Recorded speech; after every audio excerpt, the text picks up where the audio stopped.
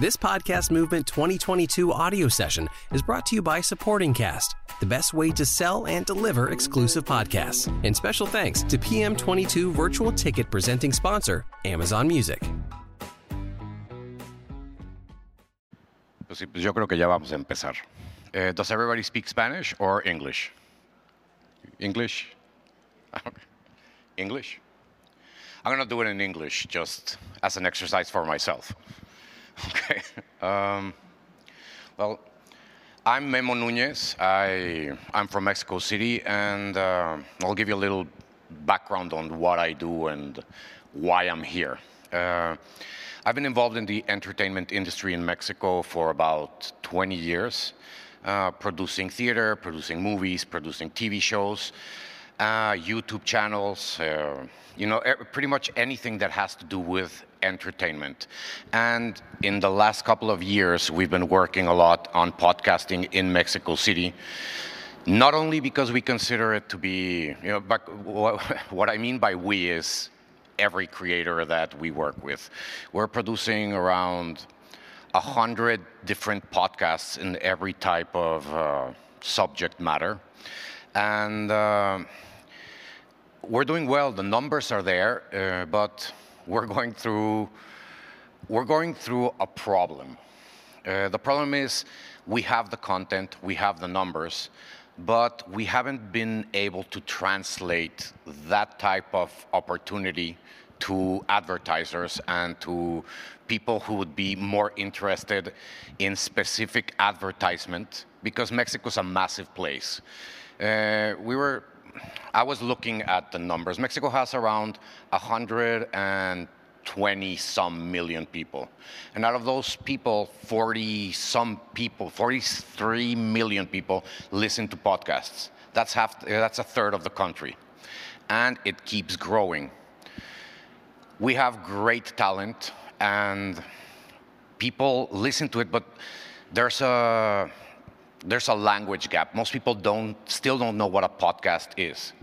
You can ask people, do you listen to podcasts? And they'll say yes. Or they'll say, no, I've never heard a podcast. And then you name a show like Leyendas Legendarias. Like, oh, I've heard that a million times. They don't understand the difference between a radio show and a podcast. And if the user doesn't understand that, it's very hard for the advertiser to think, why should I advertise in a podcast and not on radio? Mexico's creative people have a need to communicate. We've been living in a culture where, for most of our lives, all the information and entertainment content has come from two places, Televisa or TV Azteca. And they controlled how the entertainment worked. When YouTube came into Mexico, it gave every creator that doesn't look like a Univision, person to create their own content.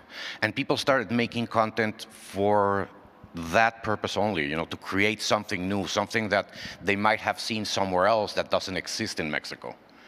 And monetization wasn't really the goal at the time. A lot of the people that we know in Mexico that have been doing this content for over 10 years, I'm part of I'll talk a little bit about my experience in YouTube. We started doing it, and for the first 3-4 years, nobody made a cent. But we understood that the only way for this to work, and I'm not talking about monetization yet, was to be constant and being disciplined and really believe in the content that you make. Mexico has a very huge population, and it has an infinite amount of niches. And those niches are the type of things that we started attacking. I'm part of a group that we have a show called El Pulso de la República. And this is not an advertisement for it. I just want to tell you a little bit about the story. We do political satire. And it's the type of political satire that we would see in the United States. We weren't trying to emulate it, but we were trying to find a way to make it adapt to Mexico. Mexico is Mexico's sick of news. We have bad news, but we had to find a way to make this news relevant for the people who would not be interested in watching a Televisa or a TV Azteca news show. That involved writers, it involved editing, it involved people who would go out and sell and be the PR person, but at the same time be camera one for the show, and would not sleep in order to have it come out at the time it had to, and take it seriously, make it a job. When you're not getting paid and you don't see any monetization behind it and you don't know how you're going to make money of it, the only thing you have is passion. And as we kept going and we kept doing it, we realized, hey, you know, we are building an audience and people are genuinely interested in the way we do and the way we say things. That kept us going. With that, small business deals, small sponsorships came to the point where YouTube became the breadwinner for 14 families that we are. Once that happened, we realized we had something, and podcasting came along. When podcasting came along, we really didn't know why we had to have a podcast. I always compare it to the dot-com blowout in the world. Most people knew they had to have a website. They didn't know why. So everybody had their own website, and the websites did nothing. Once websites started becoming relevant, some died, some stayed, and the ones that stayed are the ones that we pretty much keep watching and keep seeing to date. We started making our podcast because we, in the way we think in Mexico, when you don't know what to do with your content or you have something good, the only lifeline you have is distribution. So we started saying, okay, we're doing radio, we're doing TV, we're doing YouTube, Facebook. So what can we do with that content and refurbish it into another medium? So we started publishing that content as a podcast. When we realized that it kept growing, then we realized, oh, there's an opportunity to create new content in a much easier way. Mexico started the opposite to the United States. We started with video, and then we grew into audio, because that's the consumption pattern Mexicans have. If you want to watch TV, you put on the radio because you're working. And once we started doing that, we realized that our audiences, we started getting into a different type of audience than the one we usually had. You know, obviously some people migrated, but the convenience of being able to listen to it and move around and do all the things that you want to do made it a great opportunity to try new things. Once we started growing and people started getting interested in it, we realized that nobody knew how to commercialize it. And we started seeing other little groups in Mexico. I want to talk about Latinx later, just a little bit about that subject. We started noticing that there was people in the North and people in the South and people in the United States creating content similar to what we were doing and running into the same problems. There was no community. People didn't know how to share their content because it's a new medium. Here, when something new starts in the United States, everybody gets involved. And in Mexico, getting involved in a new medium means, first of all, you have to have contact with the United States. We're really close. And you have to understand what they're doing with their mediums. We had an issue when I started working with RSS, and we talked about the fact that in Mexico, whatever we're paying for our hosting is a big sacrifice. It's not something that we take out of our side pocket and say, okay, I'm going to invest $5 in my hosting. $5 can be the equivalent to your gas bill in some cases, especially if you don't have the means. And we keep finding ways to do and to expose our content without spending a lot of money because we don't have it. It doesn't matter where I see here walking around and talking to developers and talking to hosting companies, and they have a very different understanding of our market, and that's why they don't go down to Mexico. To Mexico and Latin America. I'm talking about Mexico because that's our country. We find ways to do what you guys do. I mean, I know there's some people here I don't know. The way you guys do with our means, which involves doing a lot of the work people wouldn't do here for no money. Because money is not the intent right now. Right now, the intent we have is to position our products, our stories, and our voice in a way that may become relevant other than our immediate group of friends. I have two lines of business right now in Mexico. One is the corporate one, the one with the big companies or the radio stations, the TV stations, that their main focus is how do I monetize this? Those are the direct competitors to the small ones who want to have their voice heard, who want to do some product, good or bad, but that makes it feel theirs. And we're not in the same playing field.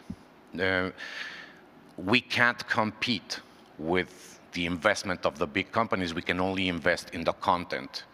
And the people who are creating great content are forming communities. Everybody, for some reason, one person or the other, we tend to know each other and we support each other.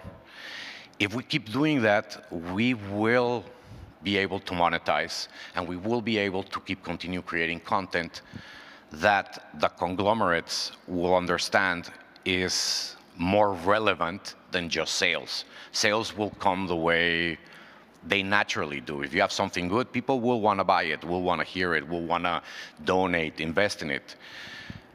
Our market is very diverse. I keep hearing Latinx here a lot. And I think that's one of the main problems podcasting in Mexico is having. Latinx is a very generic term. We understand that you need to generalize.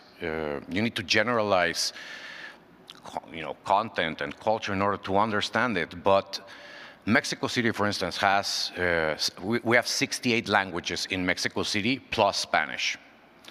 If you go to the north, it's completely different than if you go to the south. So if you multiply that, then you become, what is Puerto Rico, in the definition of Latinx? What is Honduras? What is El Salvador? You can't generalize everything because we don't speak the same. If you have somebody from London and you have somebody from South Africa, they both speak English. So would you just say white? It makes no sense, because if that's the way you define a whole sector of your industry, you're not targeting. You're making it less. Probably not even in a bad way, but you're making it less. You're making it seem like everything is generic. There's words in Spanish that if you say in Mexico, it means you're an idiot. But if you say it in Argentina, it's a term of endearment for a kid. So how can you put Latin people in a container?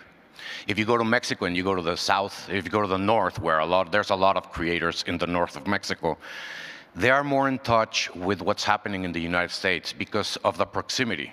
If you go down to the center of the country, it's a completely different culture.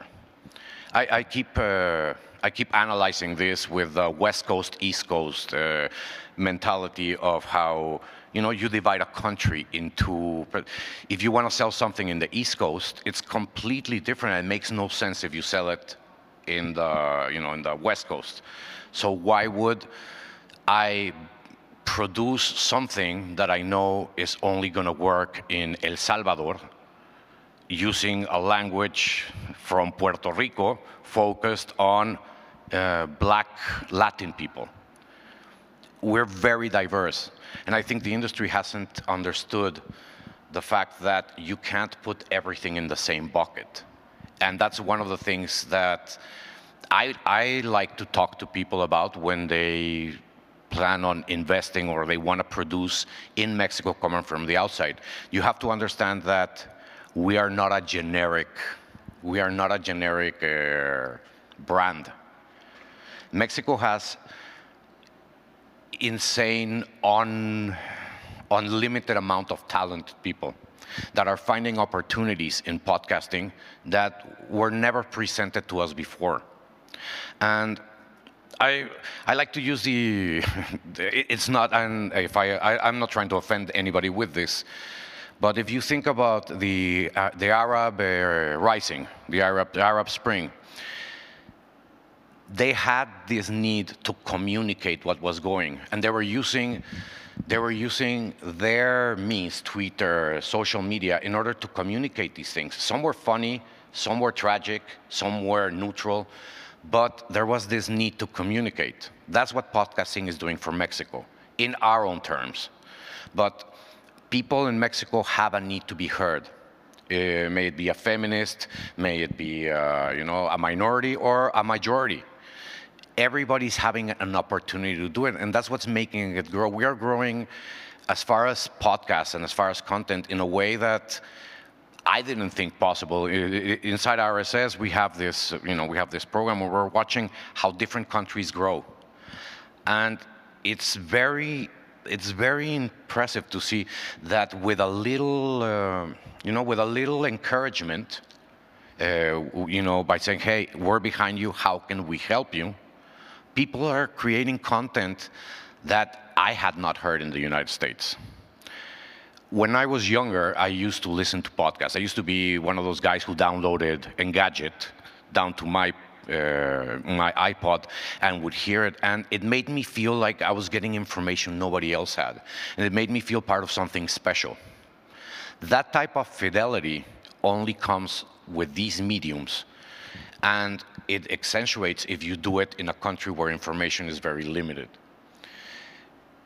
I have a few podcasters here that, in the talks we've had, they talk about how loyal their fans are, not only to them, but to whatever they say. In Mexico, the credibility you can get out of being a podcaster or a YouTube personality is not the same as being an Instagram influencer. People believe and people relate to you, to your stories, to your tone of voice. In a lot of cases, they don't know what you look like. I mean, that's one of the great things about here. There's a lot of people that you don't know who they are. You read the name, it's like, wow, you put a face to this idea you had of what this person was. So that translated to monetization and to brand loyalty. Is in Mexico, if you're an immigrant and you come to the United States, you might not know you might not know where to shop for your groceries, and you find somebody, another Mexican, another Latin person, is like, hey, where do you buy your groceries? And they'll tell you, oh, this is the store I go to. That's the store you're going to go to for the rest of your life. Even if there's a cheaper one, that's the one we go to, and that we is a great part of what our community is. We're starting to permeate into the United States. There's a lot of Mexican content, and I'm sure other Latin American content, but there's a lot of content that we can't believe is being heard here. We have a TV show, the podcast we have. It talks about political, Mexican politics in a satirical way, and we have people in Australia listening to it.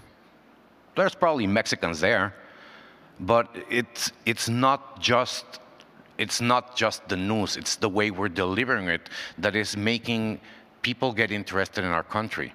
Mexico, for the people who haven't gone, when you go to Mexico and you go to Mexico City, that's where I'm from, so I'm going to speak specifically. People can't believe Mexico City is like that. It's that size. It's that cosmopolitan. It's that technological, because the information that had been leaked before YouTube, before podcasting, was, good-looking girls, beaches, and that was about it.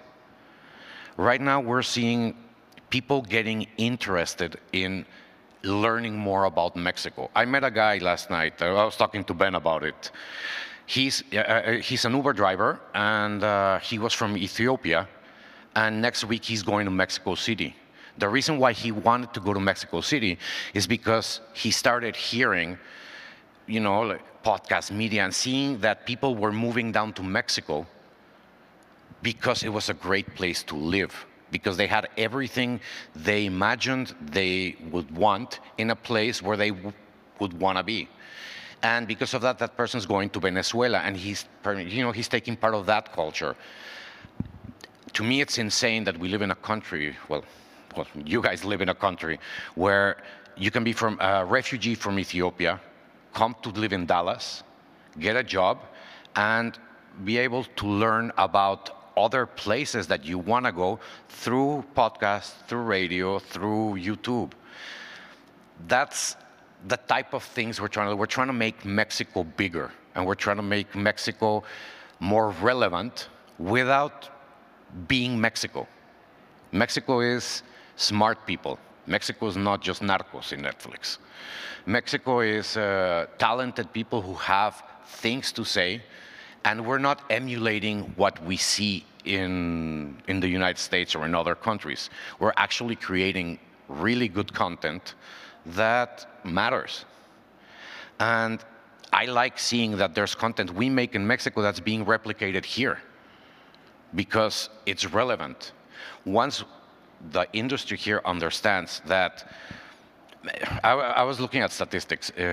Spanish is the third most spoken language in the world, but we have the most native people. There's a lot more people speaking English, but it's not their native language.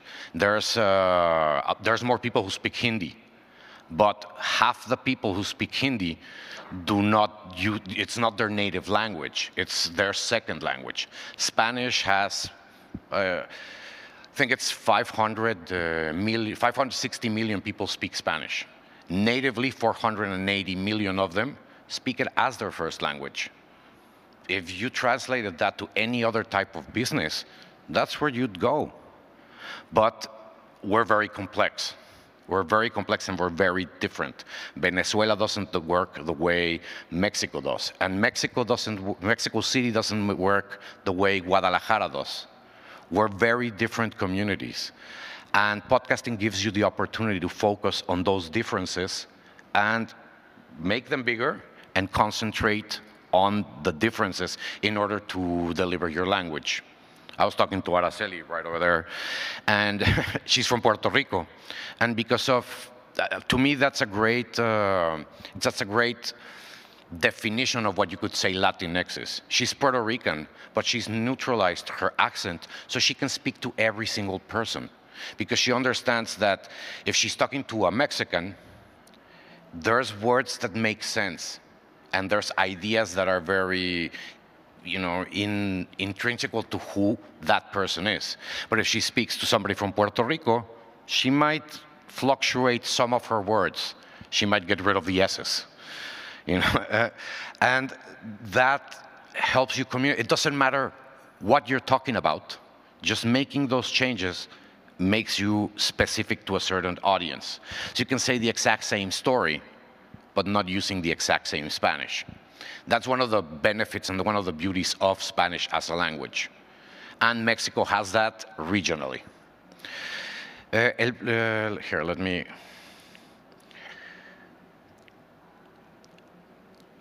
I found this, I didn't prepare a presentation like that, but there's this thing that I've always thought is very interesting, and we saw it in a report not long ago. America's Got Talent is a very popular show here. It's national broadcast. It's seen worldwide. Everything.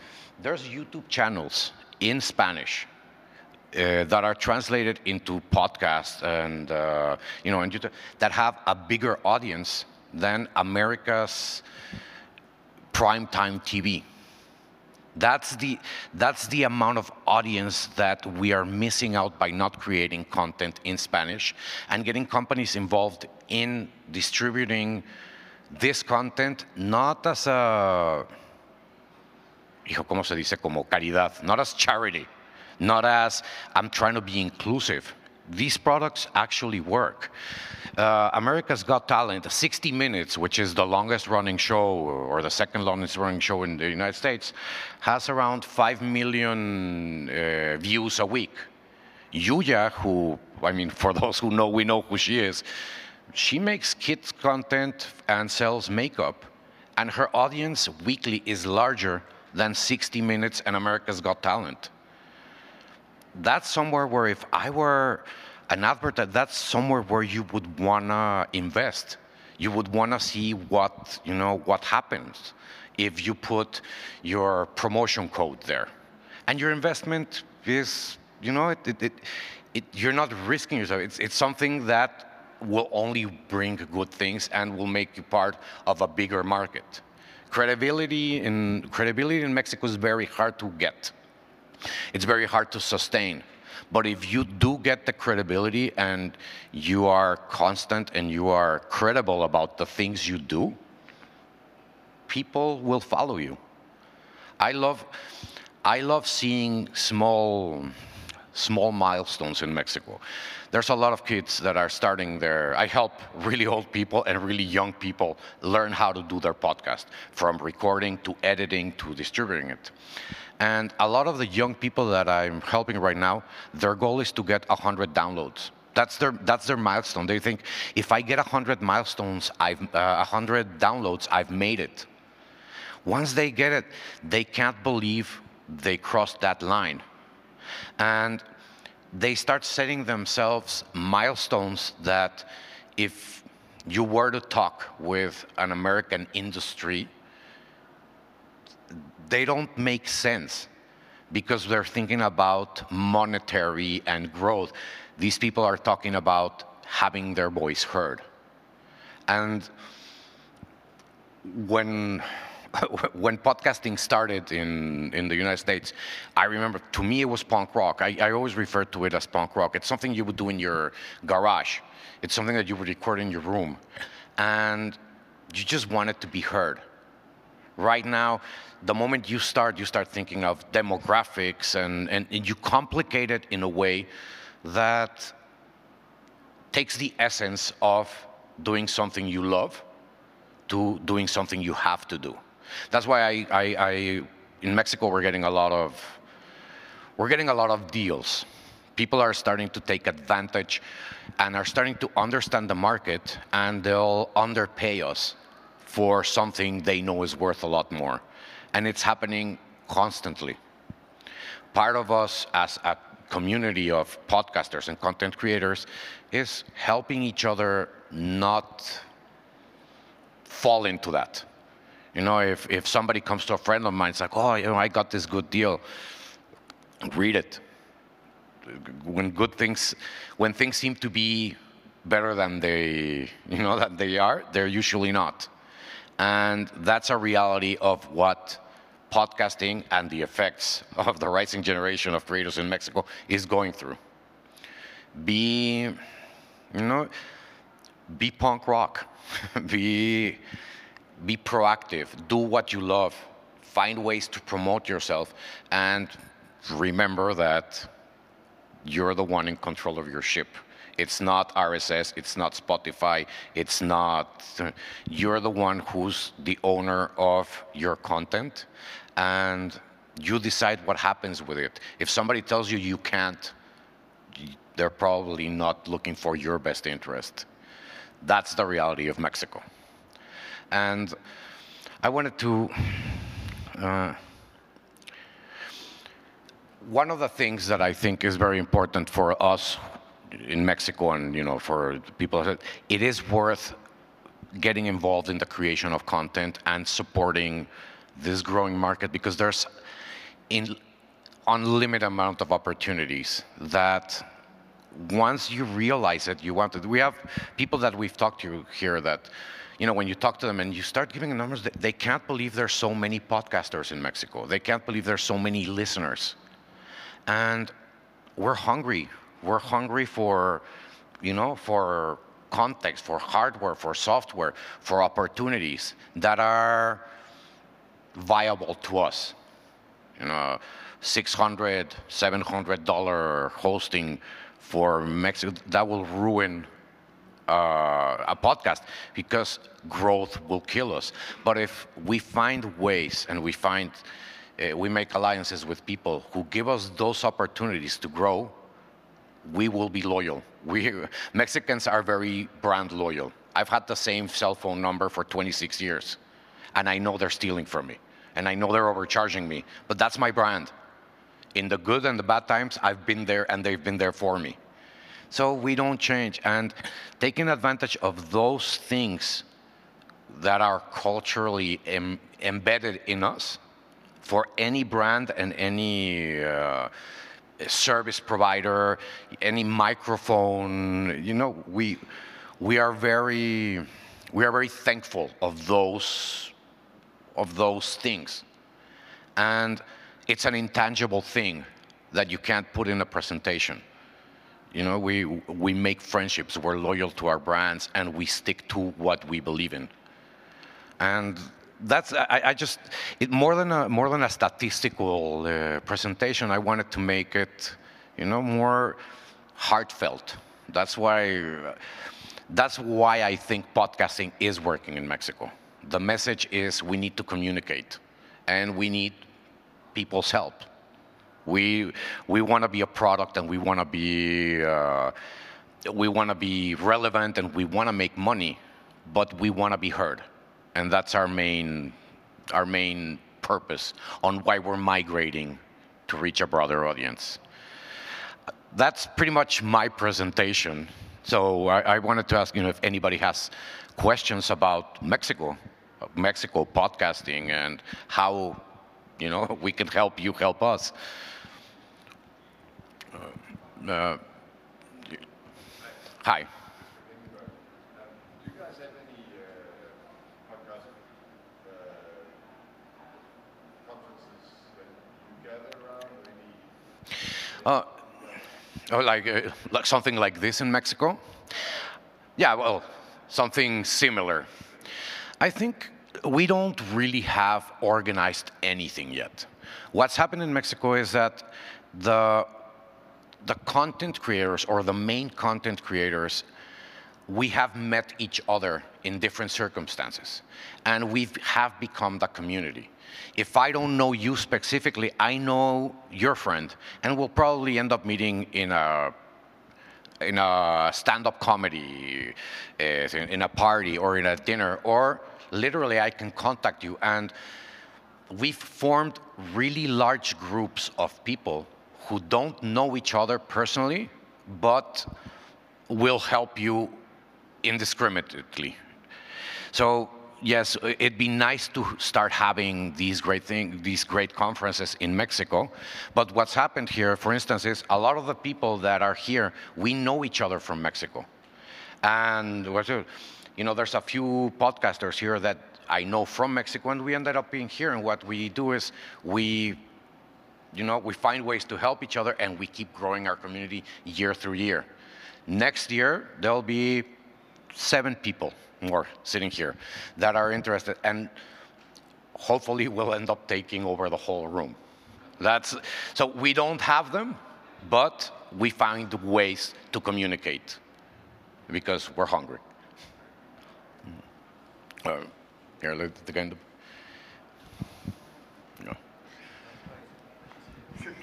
Yeah, it's a very stupid question.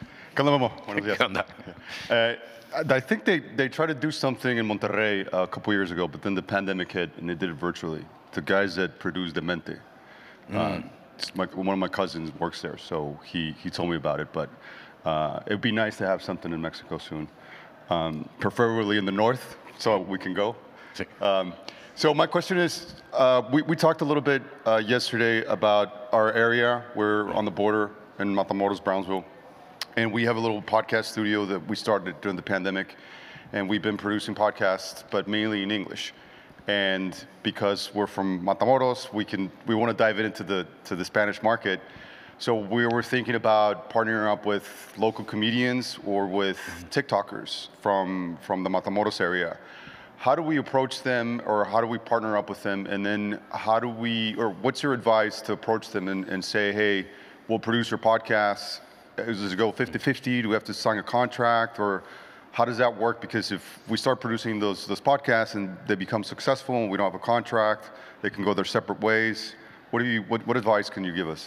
I think everybody is looking in Mexico in general. Comedians, TV personalities, where everybody's looking for opportunities to do something. Even though the monetary aspect of whatever you work for is important, a lot of people are willing to take a risk to be part of something bigger. But as a producer, you have to understand that it's a job, that this passion you have for whatever you want to produce, maybe the talent is not there yet, but they're interested in the subject. I try to get people involved in projects that I know they're interested in doing, and find ways, even if it's not 100% monetary, but give them something to work with, where they feel remunerated for the time and the stuff that they're doing. We babysit a lot in Mexico. Producers, I know there's a few here. We tend to babysit a lot because we understand where our downfalls are, the things that we can't provide, because we're coming from a different situation. If Televisa flies you, I'm gonna say, if you're gonna go with Televisa and you're gonna do a show in the border, they'll pay for your hotel, they'll pay for your meals. Sometimes as an independent producer, hey, stay in my house. And I've done this. Oh, I rented an Airbnb for you. It's my house, but make them feel special, because they are. And you have to, that's part of producing. Those type of things make people want to continue doing it. People think you're going the extra yard to help them. So comedians in general, in Mexico, there's a lot of them, and there's a lot of rising stars. If you're trying to get the top comedian for 20 pesos, you're not going to do it. But if you get somebody that you consider is talented, you give them 40, and you make them part of the project, most likely you will be able to produce it. Everybody's willing to work, but a lot of people are not willing to work for nothing anymore. Because, if you come from Mexico, you know what that means. Working, busting your ass, and then them telling you, oh, okay, your paycheck comes out in 6 months. It's like, dude, why did I work for it? That type of situations does not exist in other markets. And that's our Latin. Eso es México. Aquí nos tocó vivir.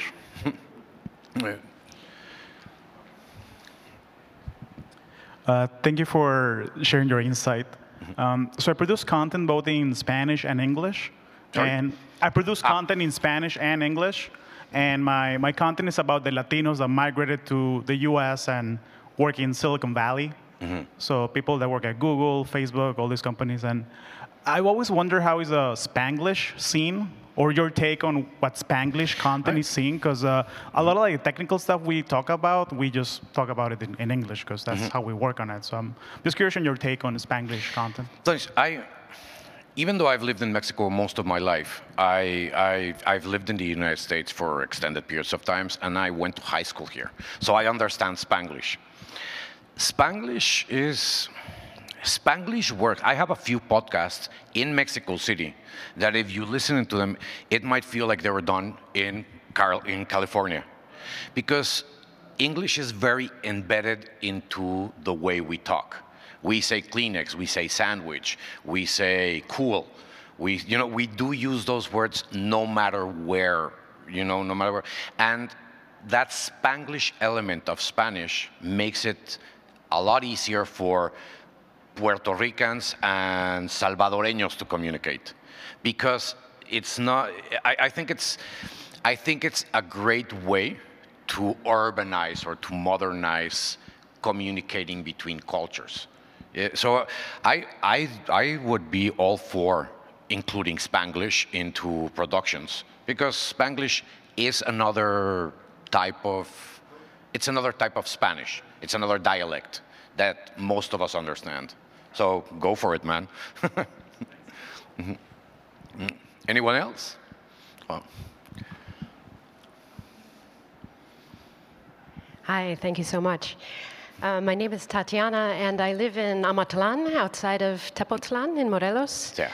And I have a podcast production company, and I'm serving American and European clients. And I'm looking to start to include Mexican clients, and I'm also trying to build a Mexican production team. And due to what seems to be this lack of, at least I've not been able to discover a more centralized resource for finding, I can find web designers and graphic designers and video editors and engineers, et cetera, but I'm looking for people who are specifically passionate about podcasting. And so I'm just very open to learn if there are resources or avenues I might explore to find people who are looking for good work and for fair pay. And also I have a lot of training to offer, so I'd really like to mentor people if there's a need for that. For sure. I mean, first of all, thank you. And yeah, let's talk after this, because especially in Mexico City, just because of the amount of people that we are, I can think about 25 editors that would love to be part of that. We have people who write scripts. In Mexico, it's very interesting that we have talent that works for the United States, that works for Europe, and we do it remotely. But when you're looking in Mexico for that, it's very hard because there's no directory. It's a word of voice. So yeah, I mean, maybe that's one of the things we can do and start a directory, because yeah, I know exactly where Amatlan is, and yeah, it's a small city, but you're in the middle. It's hard to find. So yeah, there are communities and there are people, and usually if you write somebody in Mexico, if you write somebody directly, and I mean, if you went to other conferences, if you do the RSS feed trick and find the email, people will answer you, because a lot of my editors, their biggest interest right now is getting the credit so other people can find them. It's more about the credit than the pay right now, because we know this is going to grow with or without us. So right now, the connections you make are the future of your production. So yeah, for sure. I mean, let's get in touch, and I'll hook you up with some people. And I mean, we have 50 seconds left, so if there's another question, yes. Hi, my name is Adel from Next Broadcast. I have a question about big brands in Mexico. Is it something common to use podcasters instead of spending on radio and try to get the same reach they get on radio and they do it on podcasts? Because what you describe is very fragmented, so it's going to be difficult for a brand to get the same reach by contacting them one by one instead of working maybe with 5 radio stations. So yeah, how does it work? So what you're saying is, are big brands understanding why they should, or do they No, I'm asking if big brands are using podcasts as an alternative to radio to get the same reach they get on radio with advertising. Okay. I think there's an interest, but the market hasn't grown to the size where the marketing companies and the people in marketing inside the countries have found a way to integrate. There is an interest for brands to not use as an alternative, but as a plus, because they know people are listening to podcasts. But like I said, a lot of people don't know what a podcast is. So part of my job and part of the job of a lot of people in Mexico is we're evangelizing them. We're explaining to them the reach. We're explaining to them that, the TV might lie to you and say, oh, you have 100 million, interactions. Well, here you might have 1 million, but I can prove to you that they literally saw it. And it's gonna be, it's a time-based thing. It's gonna happen, because people don't believe in TV anymore in Mexico. Like, we know they're not, if somebody comes out and tells you, oh, this is the best eyeglasses, you know they're not. But if he tells me, hey, I'm using these glasses and these glasses really work for me, you are more willing to give it a try because you're hearing it from a friend, somebody you've been listening to for the last couple of months or years, and his voice resonates on you in a way TV can't. Ad agencies are starting to understand those things, but we need to keep working on raising the numbers and raising the awareness to make it more relevant. A lot of big brands come up to us and say, oh, I wanna advertise in your podcast. It's like, well, we have 1 million downloads a month. Like, oh, is that a lot? It depends who you are and what you're trying to achieve. If you're any brand and you can position 1 million whatever you sell, it's a lot of money. But they have this old school mindset yet. When money changes, when money changes age, things start to accommodate. And we're always a step behind than the United States. They're seeing this happen, but they're still spectators. It's going to happen that one day they're going to be involved and they're going to be right in the middle and they're going to have to take a decision. And if you know the Mexican market, once one does it, the other one will do it because the other one is doing it. And they'll start seeing results and the industry will grow. So I hope I answered your question. Yes, you did. Thank you. And well, that's my time.